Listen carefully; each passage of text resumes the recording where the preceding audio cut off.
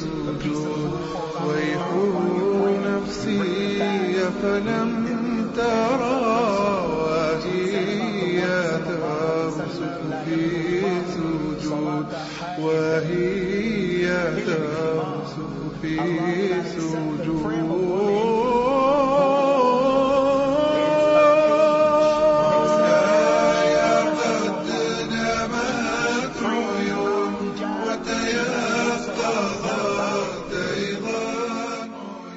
إلى يوم الدين أما بعد.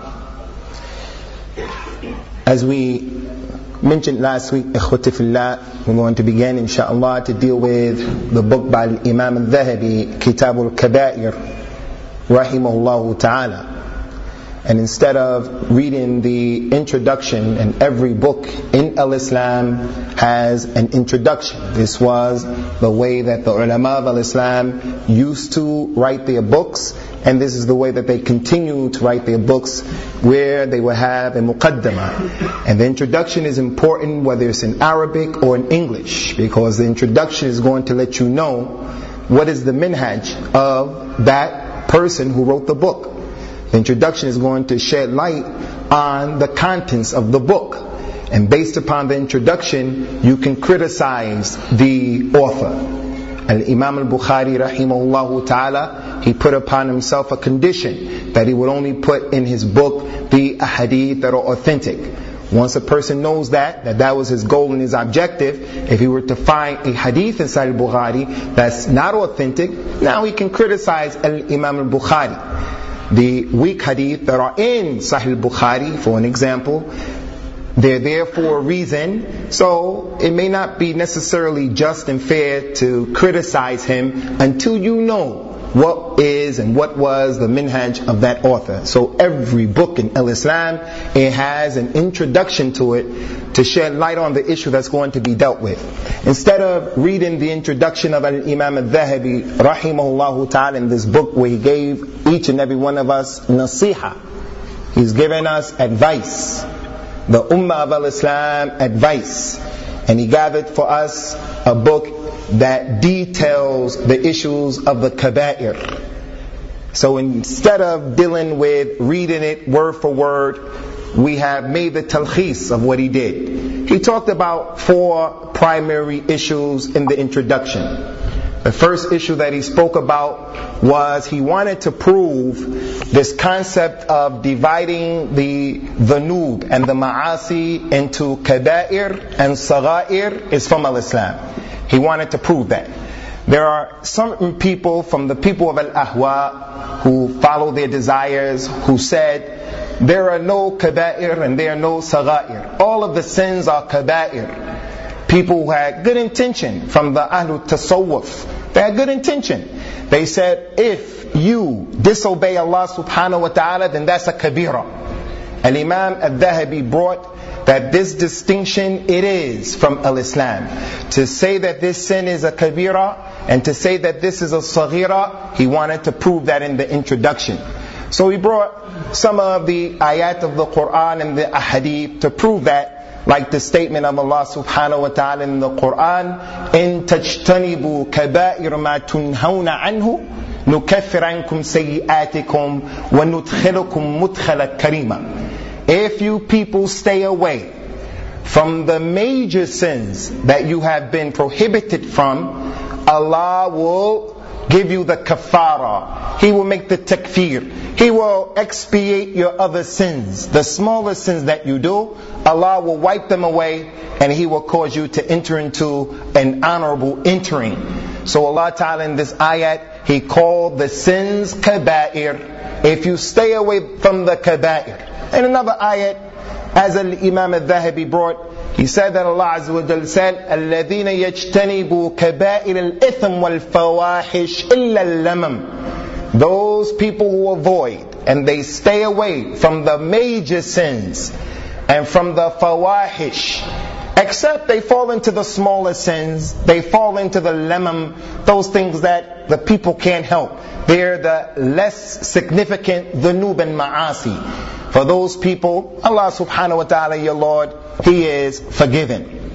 And we have too many ahadith of Rasulullah sallallahu alayhi wasallam that also establish this point, where he told us sallallahu alayhi wa ala alihi wasallam, as-salawatul khams wal jum'atu ila al-jum'ah wa ramadan ila ramadan mukaffiratun lima baynahunna idha ijtunibat al-kaba'ir.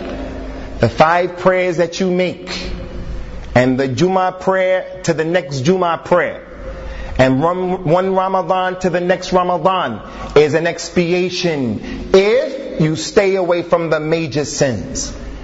So if you fall into the small sins, like looking at a woman inadvertently, you didn't mean to do it, you looked and it was there, but you made istighfar, that Allah subhanahu wa ta'ala will forgive you by making the prayers. He'll forgive you by making hajj. He'll forgive you because you fast.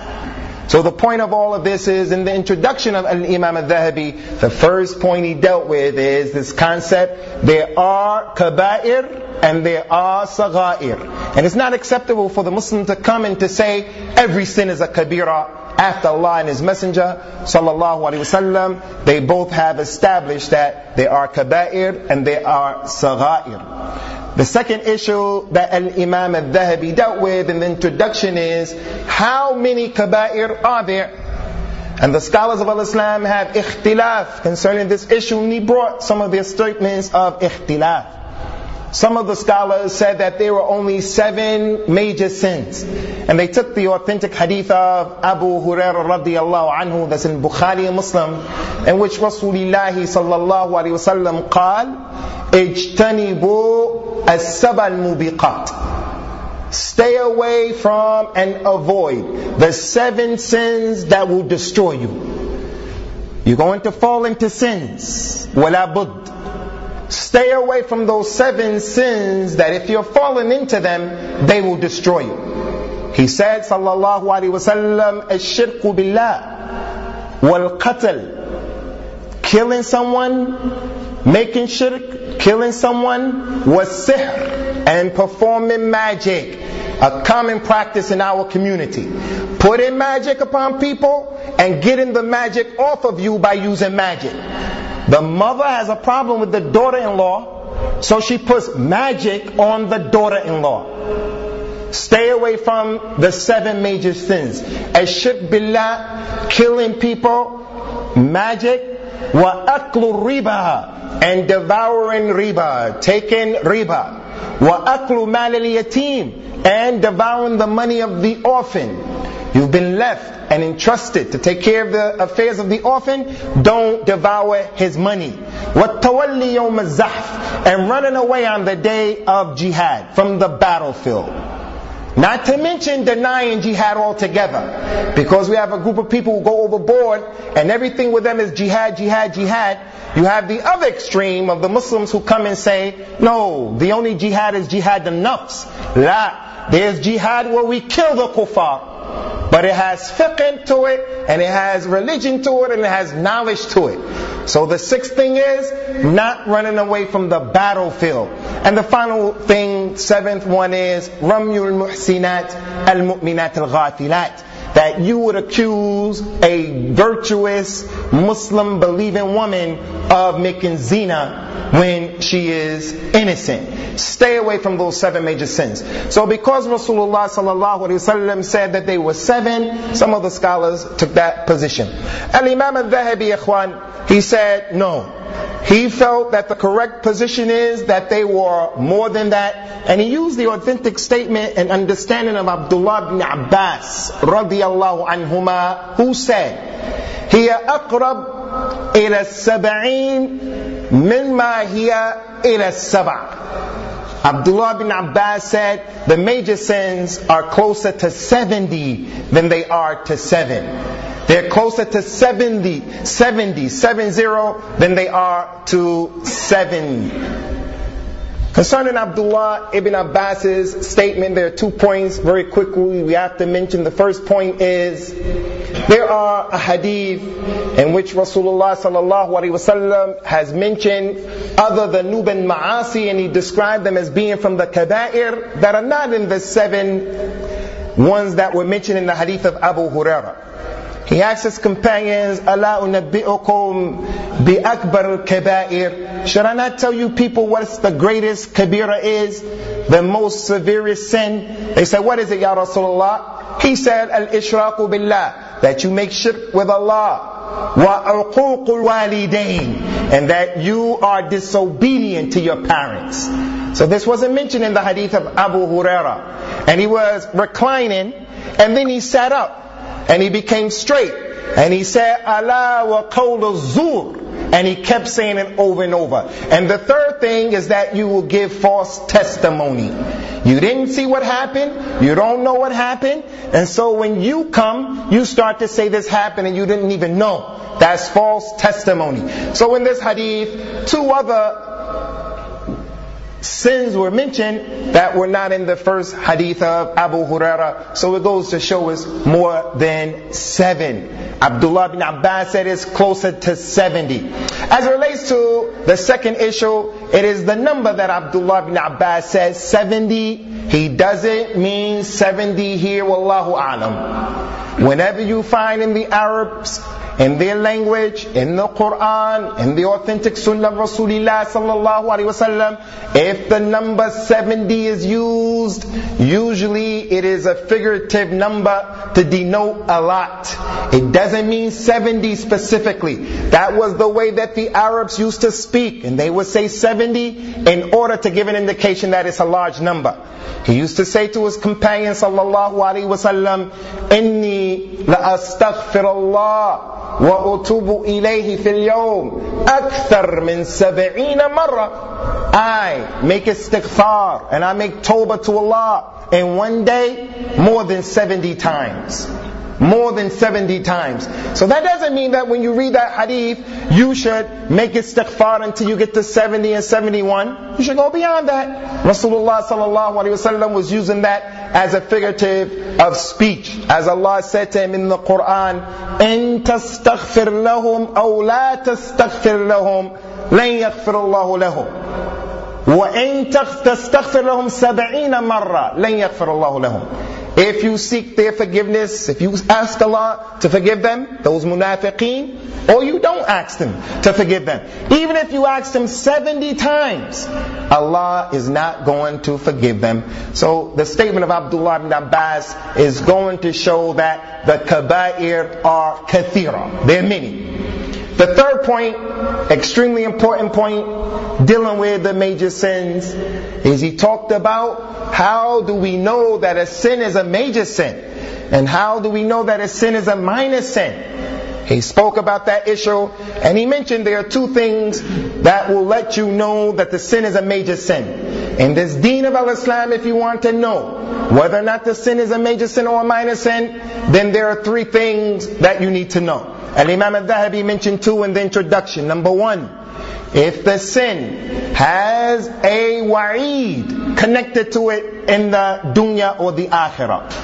If the sin that is being done has been described in the Quran or the Sunnah as being something that Allah subhanahu wa ta'ala is going to punish the person for it.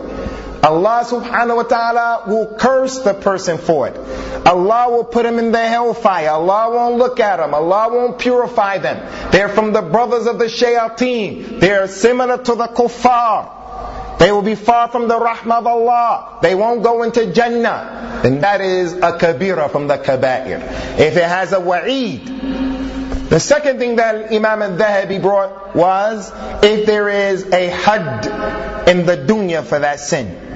If you get your hand chopped off for stealing, stealing is a major sin. If you get flogged for drinking khamr, khamr is a major sin. If you get locked up for being a deviant, as the ulama of al-Islam used to have deviants locked up in the prison, it's a major sin. So if it has a had, it's a major sin.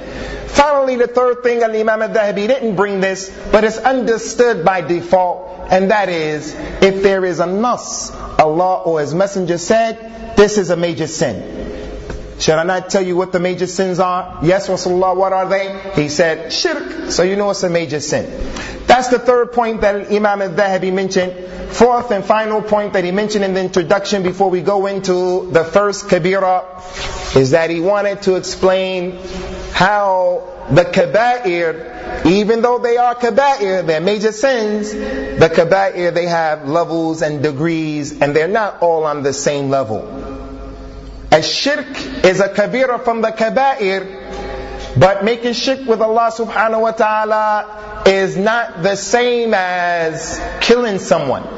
Making shirk is greater. Killing someone is a kabira from the kaba'ir, but it is not the same as the qawl al-zur, bearing false witness. So he wanted to explain that the kaba'ir are of different levels, and those are the 4 points that he dealt with in the introduction. And to sum up the introduction, I would like to say, when we make the distinction between the kaba'ir and the sagha'ir in al-Islam, that doesn't mean that a person looks at the small sins of the sagha'ir as being small. Because if the small sins continue to gather up on a person, they will and they could burn him. If the small sins that he does them, they can turn into the kaba'ir. Many times they are the prelude to the kaba'ir.